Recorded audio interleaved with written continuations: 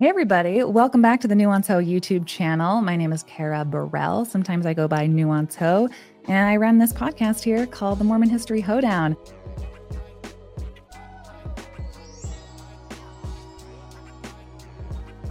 You might know me for, funny TikToks or different takes on the Mormon to ex-Mormon journey, faith deconstruction, stuff like that. But there is a lot going on with Israel and Palestine right now, and I think that it is important to discuss things that I don't know if my audience would always be able to digest or investigate, and I'm hoping to bring a nuanced perspective to this topic and go over it really thoroughly and in detail. I have a multi-part series starting with this episode right here, and especially with my niche in talking about Mormonism specifically. I come from a very Zionist type Mormon family. My parents have been to Israel, and my dad wears a kippah for some reason. I have a viral video about that. I wanted to start this episode first and foremost by talking about a lot of the different influences that I grew up in, and how those kind of influence the ways that we understand what is happening in the world. And when there's so much bloodshed going on, what kind of things need to be deconstructed to be able to have a more objective view at the information that we're seeing. Another part in this series, I'm calling decoding genocide, talking about history and definitions and cases, because the things that are going down right now have such serious implications on the world, the wars our country is involved in, could be involved in, what the history is, and giving people a lot better understanding of how propaganda in this conflict is used, sometimes on both sides, and just the portrayals from the media that sometimes are extremely biased, and the reasons that they're biased, and how what kind of lenses, what kind of lines that we want to be able to read through. And then for another video, I also want to talk about human rights directly related to the Israel-Palestine conflict. Given somebody said to me that okay, good luck. If I was to talk about that, it'd give me hives for a week. Don't worry. I've had bouts of tremendous amounts of anxiety to make this video. So if you want to support this channel, it's super important to get reoccurring donors, and you can find all the links down below to my donor box. My Venmo and my Patreon are all great ways to support this. There's also a good possibility that some of the stuff that we're talking about is so heavy that it could possibly get a limited monetization. So I've worked really hard and read a lot of things and put a lot of things together. So if you see that and appreciate it, throw your girl some change. I have a guest for today that is going to co-host this with me. I want to introduce my friend Lindsay. Welcome to the program. Lindsay, thank you so much for doing this with me. If you don't know, my pal over here at SocialistlyAwkward. I said it wrong, didn't I? It's unexpectedly hard to say, I guess. SocialistlyAwkward. SocialistlyAwkward on Instagram and TikTok. And she does amazing takes, especially about politics and things that relate to the ex-Mormon community. You've had some great, give people a rundown of some of the topics that you cover. Ex-Mormonism, politics, a lot of Idaho politics. I break that down, try to add facts to the discussion. There's a lot of misinformation going around. Get people information about what resources there are, what rights we have, what rights we don't have anymore. Some national political stuff. I try to do it with humor and sarcasm. So that's kind of what you can find on my channel. The Idaho Nuanco, I like to call her, yes. That I just made up that name for you right now. I had been thinking a lot about how I wanted to possibly do something for my YouTube channel and my podcast, kind of as the introduction to understanding what is going on in the world right now. And so much of the framework that I was given as a child growing up in Mormonism is around this concept of Zionism. And I loved the video that you did. And as somebody who has deconstructed the Mormon faith, you have too, right? So I think we both share that kind of angle, have a very, very nuanced approach of how I want to take this. So don't worry, you're so safe in my dirty commie hands right now. Just kidding. Anyway,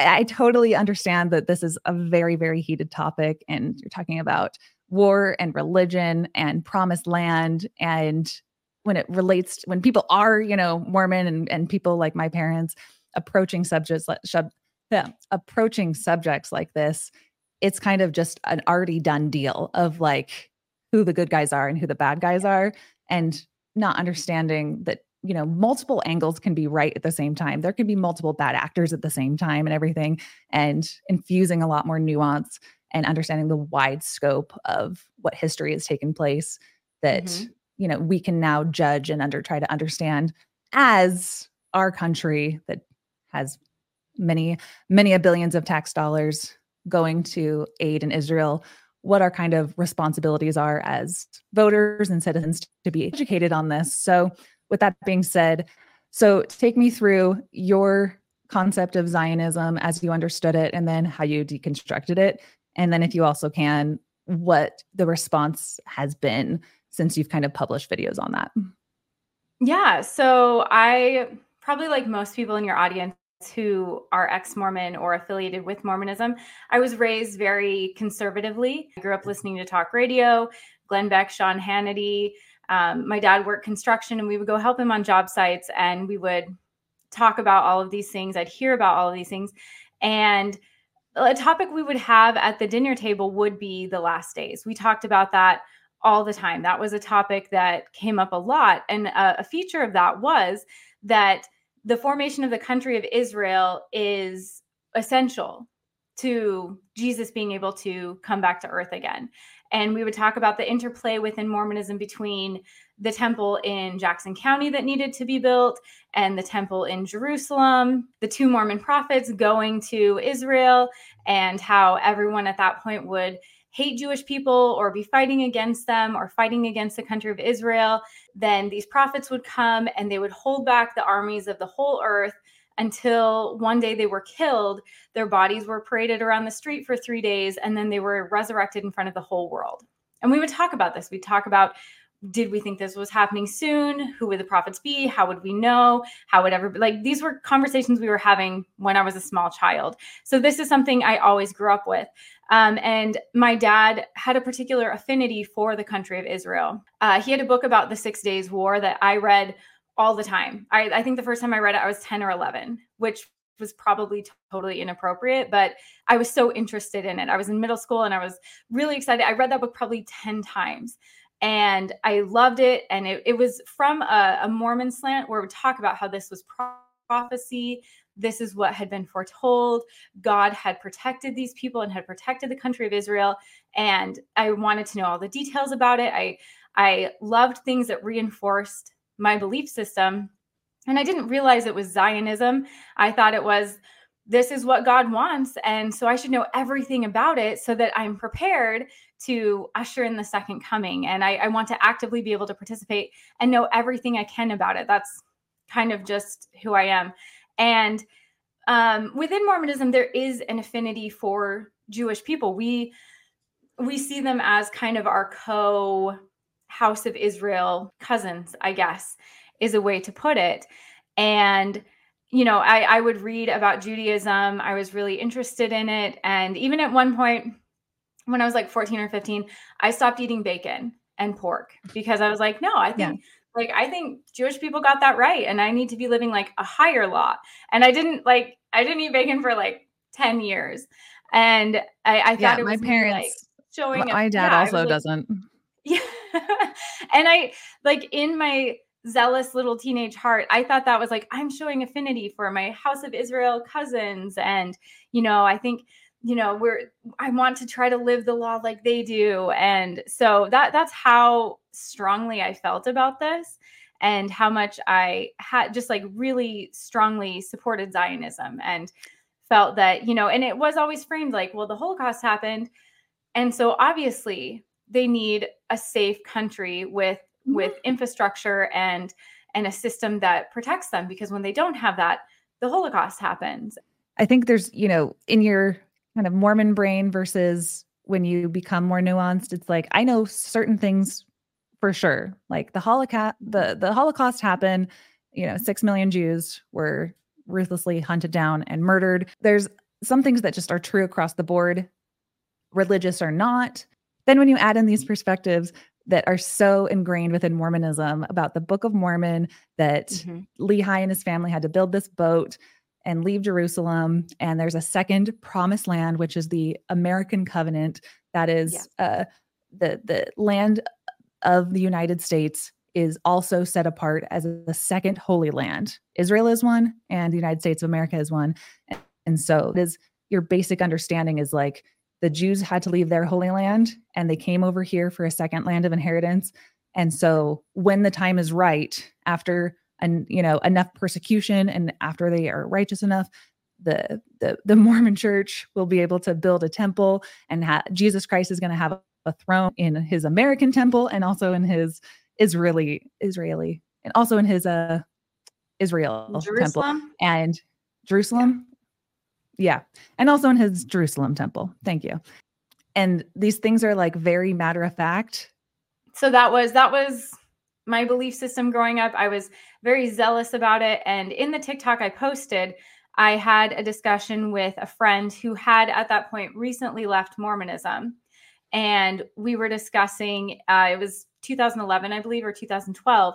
And we were discussing what was going on in Gaza and the West Bank and with, Israeli government and what all was happening, and discussing, different aspects of it, different things that were happening in the Golan Heights at the time. And my friend said, well, Lindsay, people are dying. Like, Palestinians are being killed. Their homes are being taken. And like that has to factor into this discussion, their lack of power, their lack of even legal repercussion for what is happening for them, the lack of worldwide support for what is happening to them. They don't have that like Israel does with the US. And I thought I was being really clever, or kind of like I'll nail you down. And this is, you can't, like, how could you even refute this? And I said, well, you know how this ends. So how can you even say that? How can you even try to side with the Palestinian people, because you know how this ends? And he was very gracious. He didn't have to be as gracious as he was, but he was very gracious about saying, are you serious right now? Like, we're talking about people. Like, we're actually talking about people dying, and you just want to make a religious point. You want to make a political point about something that you religiously believe that probably has no bearing on these people who are losing their lives and access to their homes and their property. And at the time, I felt really good about my position. But as I left Mormonism, that was one of the things I started to deconstruct more and more and more, was that how much of my belief system about that had been to uphold Mormonism, and that the Zionism that I upheld it because it reinforced my belief system and reinforced this idea that I was right, and that there would be geopolitical evidence that I was right, and my political and religious belief system were right. And that as I was deconstructing that religious belief, suddenly I was like, wait, maybe Zionism isn't it, or maybe this is much more nuanced than I thought. And maybe I need to take a much more, I guess nuance is the right word, approach. I need to deconstruct this also and figure out, what do I really believe, or what do I really think is just and right, and what, where does empathy fall in this? And my belief system prior to that had been devoid of empathy for different groups involved in the conflict. And, actually looking at things, what is right and what is wrong, and where are those lines? And, just, it was all of a sudden a lot more complicated than I had grown up believing. Yeah, that's such a good summary. And so what was the response online as you were posting these types of things from people from like all the different spectrums? What kind of comments were you getting? Owning who I was and explaining that process. I don't know if it's brave so much as I people don't seem to understand Christian Zionism or Mormon Zionism. It's a very foreign concept, I think, if you weren't raised in it. If I wanted people to see how thoroughly that impacts every aspect of how you view things that happen geopolitically, that you can, I could effectively ignore terrible things happening to children, or things happening to people, and bombings of hospitals, and people not having access to their homes anymore, or their land, or their ancestral lands. And I was able to really just like, I know it's from the Book of Mormon musical, but I was effectively able to just like turn that off. That didn't have sway. And I know people brought up that they didn't understand why videos coming out and, things coming out where we can see what this looks like for these people isn't swaying people.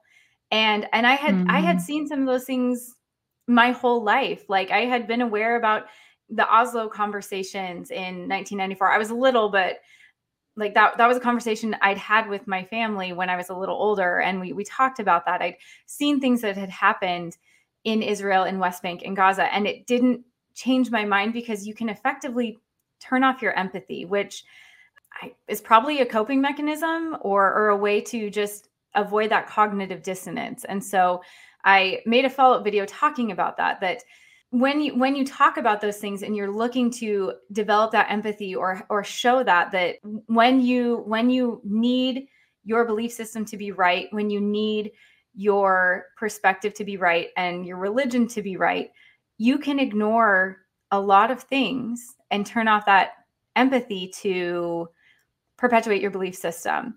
And I know that that's something that ex-Mormons talk about a lot. And I wanted people to see that and see what that thought process looks like in practice, because that is something people have really expressed, that they don't understand why their mom, dad, siblings, neighbor, coworker doesn't seem to express any empathy, even when they discuss exactly what's going on or see like these graphic, horrifying videos. And I wanted people to see how appeals to empathy don't always work if you're really committed to maintaining a specific belief system. I did have a lot of people call me out and say that my discussion about how I had gone from being a Zionist to no longer being a Zionist was anti-Semitic.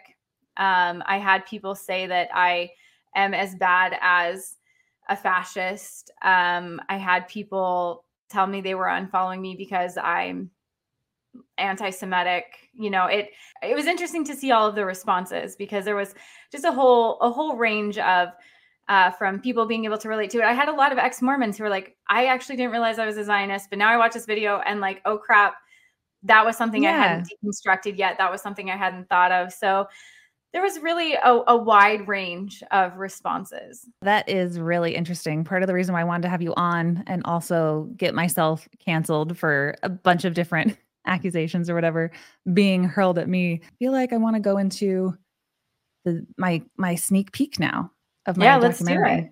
I think we should go there. One thing that I want to explain as I introduce this topic of Zionism, I want to kind of put that on the shelf for a second and talk about this idea that I'll be getting into in depth in my documentary called The American Covenant, with the Rod Meldrums and the Glenn Becks and the Tim Ballards of the world. And if you understand even just like the microcosm of Mormon history in and of itself, or American history and ideas about American exceptionalism and what needs to be done to fulfill the covenants God has laid out for his chosen people. And so in the Mormon worldview, America being a second chosen land in addition to Israel is an important thing to bring up, because the Native Americans were allowed to be genocided and moved on the Trail of Tears because they were originally under covenant with God. The Native Americans that we know that are indigenous populations of the American continent today, those are actually Jews that sailed on a boat to the Promised Land, were in a covenant with God. They messed it up. God turned their skin dark. They are out of covenant, but this land is still a covenant land, and it is like Mormons' responsibility to convert as many people to Mormonism to bless this nation, and that God will only smile on a nation if they are living up to their covenant. And so the things that they talk about are completely in line with what they also believe about Israel, is that Israel, now that the Jewish people are able to reside in Jerusalem and in that region, that means that God is back in covenant with the Jewish people in that region of land, and that because the Mormon church was restored in America, that we are now, the Mormons are the ones who are in covenant with God to protect that land in America as well. Timothy Ballard. The name of the book, again, is The Covenant, available everywhere. I went to some of the biggest scholars on American history, and I said, listen, I have a theory. I have a theory that we made a covenant, starting really with Columbus. Really, then again, it really took shape with the Pilgrims. They honored that covenant. And George Washington and the founders made a covenant with God. It is the reason why we were founded, why we were protected, and why Israel was established. And we won't make it because now we've accomplished that one task. The question is now, are we over? Because I believe all the founders saw it, or do we renew the covenant? Every single one of them said, you won't be able to prove that. I hear about somebody who's working on the covenant, the founding fathers. You guys have got to get together with Tim Ballard because you won't believe what he's found. It's exactly the same thing. Senior apostle and one of the church's #1 talker to God guys, M. Russell Ballard, became friends with Tim Ballard as well. Unbeknownst to them, endorsing a man who believed all the same things they did about how Mormonism is the answer to literally everything, created a situation that was about to escalate. And we better start living that covenant. All right, Tim Ballard, I'll bite. So what is this Holy Land that the ancient Native American Jews who baptized in the name of Jesus Christ, what land did they live on? What was their land of inheritance? Tallahassee, Florida. We know about promised lands. The Lord gave, Israel's a promised land, and Latter-day Saints would agree. It's a promised land. It's a defined place. There's borders and boundaries. So why would that rule not apply today to the covenant land? The ideas that I was raised with are very literal about promised lands. And everything about our country being founded is about staying in covenant with God. And it is very difficult to remove your beliefs about what our government does, whether that's militarily and getting involved in the Middle East, and think that it's really hard to think that it doesn't have anything to do with our country being directed by God. I mean, I always think it's funny when Glenn Beck says that he has worked with historians because it's just David Barton. So it's a low bar for historians. But no, I think the point you're making is accurate, that I don't, from the TikTok I made, I don't think people fully understand how literal this is for Mormon Zionists and Christian Zionists. This isn't like a nebulous idea. This isn't like a theory or something that it's like, oh, it kind of like, it is integral into decisions we make, positions we take, who we vote for. Yeah. And especially when the ideas that are already ingrained in us as Mormons is that in the end times, there's going to be wars and rumors of wars. And if, my post-Mormon attitude towards wars and anyone needing to go to fight for something is the best cause possible, the most just cause possible, the fewest casualties possible. That is not the framework that I was given kind of within Mormonism. It's like there's light and there's darkness, there's good and there's bad, especially in like that post 9/11 world. It's like people from this entire region, they believe in a different God than us, and that God influences them, and just have these giant sweeping statements about Muslims. And that's not what anyone should be able, no one should be able to say that because wars are supposed to be happening, then we can kind of vote for policies and turn a blind eye to things that cause unnecessary casualties just to bring about the end of times that is prophesied in the religion itself, because it's usually somebody else. It's always somebody else on the other side of the world that war they need to go die in, that is the ends to the means of your God bringing Jesus Christ back. But if you're the one where your family is getting bombed and the wars that they're talking about are in your Provo, Utah residence, that wakes you up a lot differently. It's just people are very far removed from what it means to hold so tightly to ideas that should be a lot more flexible. Exactly. Well, and I even think too, like a slight pivot, but a related pivot. I don't think people understand fully how, coming from this Mormon background, but I don't think it's just Mormonism. I think this can be within a lot of religious groups, how you are conditioned to justify death. And like specifically from the Book of Mormon, when Laban gets killed and the rhetoric is, well, it's better for one man to perish than an entire nation to dwindle and perish in unbelief, Sorry, I've been out for like almost a decade. I don't remember if I'm quoting it right, but or this idea that in the Americas, and this is also within the Bible, that God would allow entire cities or entire groups of people to be killed, man, woman, and child. And they talk about pregnant women being killed in the Book of Mormon. And it's justified by saying, well, they were unrighteous. And so the kindest thing that could be done is them to be killed so that they can accept Christ in the next life. And so we were conditioned, like, looking at that now, that's horrifying. That from being a child, a really young child reading this scripture, I was conditioned that death of your enemies is okay.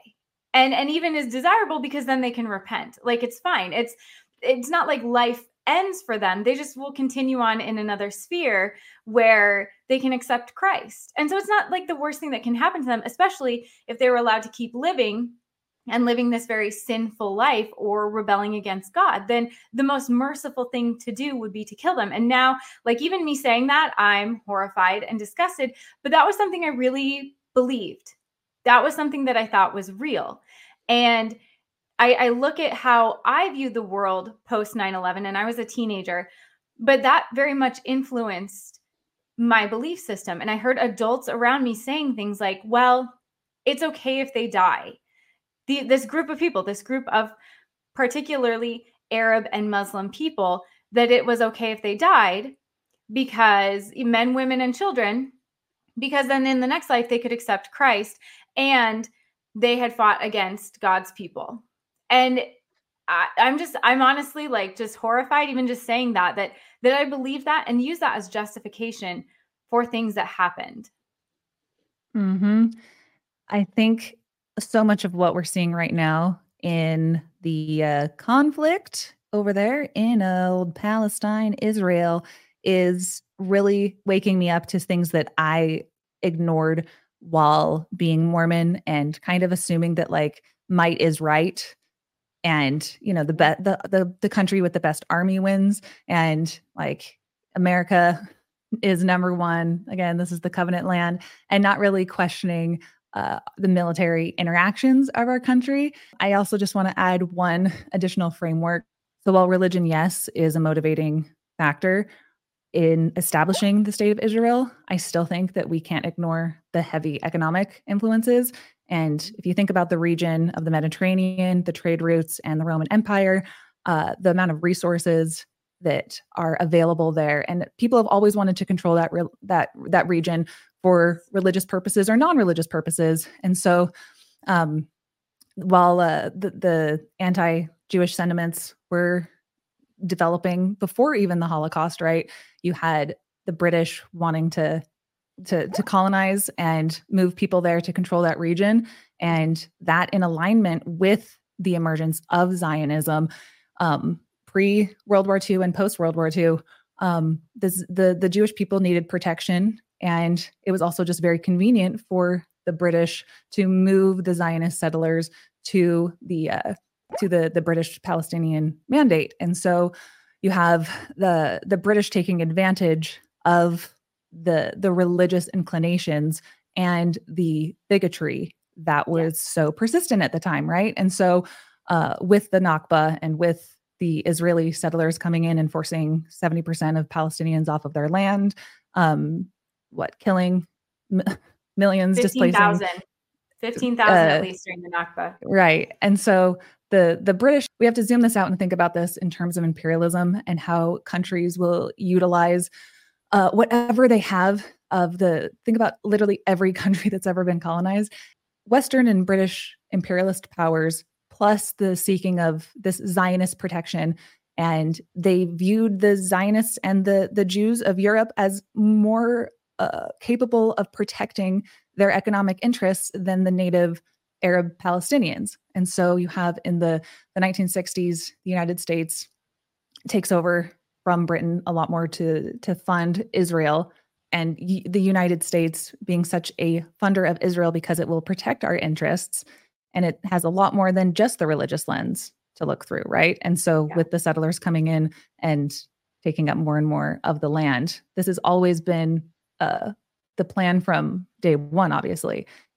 It's a total misunderstanding of history if you believe that the US supports Israel just because it likes Jews but dislikes Muslims, because we have plenty of evidence to tell us that when it serves their economic interests, the US will literally support radical jihadi groups. You know what I mean? So like the fact that they've done that and they've propped up Osama bin Laden when he was supposed to be a freedom fighter fighting the Soviet Union, right? Saddam And so Hussein. yeah. And so it really makes no difference in the US if you're Christian or Muslim or atheist or whatever. It's that like if you back the financial interests of, you know, the powers that be, when those resources that are on the line are expensive and highly profitable like oil. So I think it's just important to note that yes, there's going to be religious conflicts between people claiming land and saying that they have the right God and have bigotry flying all around. That's kind of the conversation that we're used to having. But I think it's more interesting to when Biden says things like America will always protect Israel, because protecting Israel and protecting America's economic interests in that region of the world is more important to them than protecting the lives of innocent civilians. So that's why we're kind of seeing so much of the bloodshed that we're seeing at exponential rates that we didn't see before. And one example would be like we've been in helping Ukraine in fight against the war with Russia, and the ways that you can see our policymakers and our country talk about the atrocities of the Russian government against the Ukrainian people, when the casualties from the conflict and that has started just what we're at just in the last couple of weeks since October 7th, the casualties of the Palestinian people are 100 times worse and happening at an exponentially faster and higher rate. But the ways that we even talk about it, because our interests lie in our economic interests lie in aligning with certain governments. I'll say when the interests of communities all around the world and different populations are at odds with Western powers and imperialist powers and what their pursuits are, you're going to see conflict, and you will understand better why we turn a blind eye for not just the religious reasons, but also, Western companies seeking to use religion and already kind of tribal warfare that's existed in the region for their benefit, for oil, labor, and so forth. Oh, 100%. And I have seen a lot of people say like, well, this is why I hate religion, or this is why religion is so problematic, which is a discussion we can have, but I think is a very kind of simplistic view on what is happening, or it's discussing one aspect of it, ignoring all of the other components of what is going on. That it's really easy to then just say like, I hate religion, without really delving into what is going on. Something else, just to like slightly go back a little bit, I think something that doesn't get brought up enough is that after World War II, we kind of act like creating the country of Israel was because we were so kind and so benevolent and really just like trying to make up for World War II. When, let's be really clear, Europe didn't atone for what happened in World War II. They didn't give people their houses back or their businesses back. They didn't get to go back to their communities. They were invited to go halfway across the world, because it wasn't like suddenly there wasn't anti-Semitism in Europe. It's not like people's minds were suddenly changed. They still didn't want Jewish people in their countries or on their continent. They just didn't want to have to face what had happened. We act like this was benevolent. Benevolence would have been, here's your house back, here's your property back, here's your art back, here's your business back. And that's not what happened. We were like, how about you can go over here and fight and colonize indigenous people, because like, yeah, we're your friends because we're going to support you in doing that. And we don't talk about the fact that this wasn't benevolent. This wasn't something that like you said, it economically benefited us. And then we could, kind of portray to the world, like, look how kind we are. Look at how we're sticking up for them. When we didn't stick up for them during World War II. We didn't stick up for them during the Holocaust. Nobody stood up. Nobody stuck up for them. And then afterwards we were like, how about you go over there? How about you just live over there now?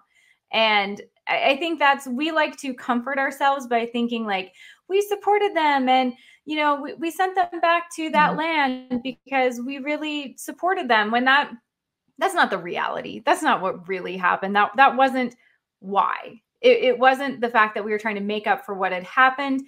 It benefited us economically. It gave us a foothold in that region that was, like you said, notorious for issues and conflict and unrest. And it gave us an ally that in some ways was beholden to us. And I think that's part of the discussion that doesn't always get brought up, and definitely wasn't something I thought when I was a Zionist. I was like, oh my gosh, we were so kind, which wasn't real. Yeah. And also just want to put that out there is I completely understand how much this conflict, as it has risen right now, that there are stupid, bigoted people out there in the world who attribute so many sweeping, who attribute certain things to certain groups and have very small-minded thinking. And there's been a rise in, hate crimes from anti-Semitism and attacks, and also people who are Islamophobic. And I've heard lots of stories and lots of videos of people, in both types of camps, feeling really unsafe right now. And that's just, again, what I would say is another unfortunate fallout of not just, religious differences are one thing. So many countries, people can live in peace with these religious divides. But when you're at war now with each other, my beliefs that when I talk about Mormonism, are very much rooted in all of the same things. I can't describe it. It's just about power and dynamics. And when there's misunderstandings, and when you can use indoctrination to breed a type of bigotry that will be able to carry out some people, they contain a small percentage of the wealth. You could call them the 1%. Everyone in the listening is like, okay, Bernie Sanders. All I'm saying is that there have always existed powers that be that can use the bigotry in different societies and utilize that for their economic benefit. It's just taking the mask off and sometimes really seeing what the story is about instead of the surface level of kind of what our standing is about, because there are powers that be that don't want us to think bigger about who are the puppet masters who are controlling the situation. And this is the time in which there's so much bloodshed. There's so many children and screaming families buried in rubble, and people being gunned down in the streets, taken from their beds on both sides, the most horrible atrocities that are happening. And to blame it on just, one thing or one idea or one thing, I think is just too simplistic for the devastation of this conflict and the broader topics that need to be discussed. I said war. Good God, y'all. What is it good for? Absolutely nothing. Say it again. Well, the Idaho nuance ho, Lindsay. Thank you for my Idaho alter ego. They're on TikTok talking about all the things that are adjacent to the nuance ho subjects that are so fascinating and interesting to me. You are such a bevy of knowledge. Thank you so much for sharing everything. Audience of mine, please throw some love Lindsay's way for spending so many hours with me to create this series. So this has been an illuminating discussion, and I'm so grateful that I was able to have it with you, of all people. Somebody I found on my For You page and said, she's got the right stuff. Well, thank you for having me on. I think I need a t-shirt. I think I need a shirt now that says bevy of knowledge. So I thought you were going to say Idaho nuance ho. Is that? I could sell one to so many fans in Idaho. I'd be rich. Idaho all dozen of us.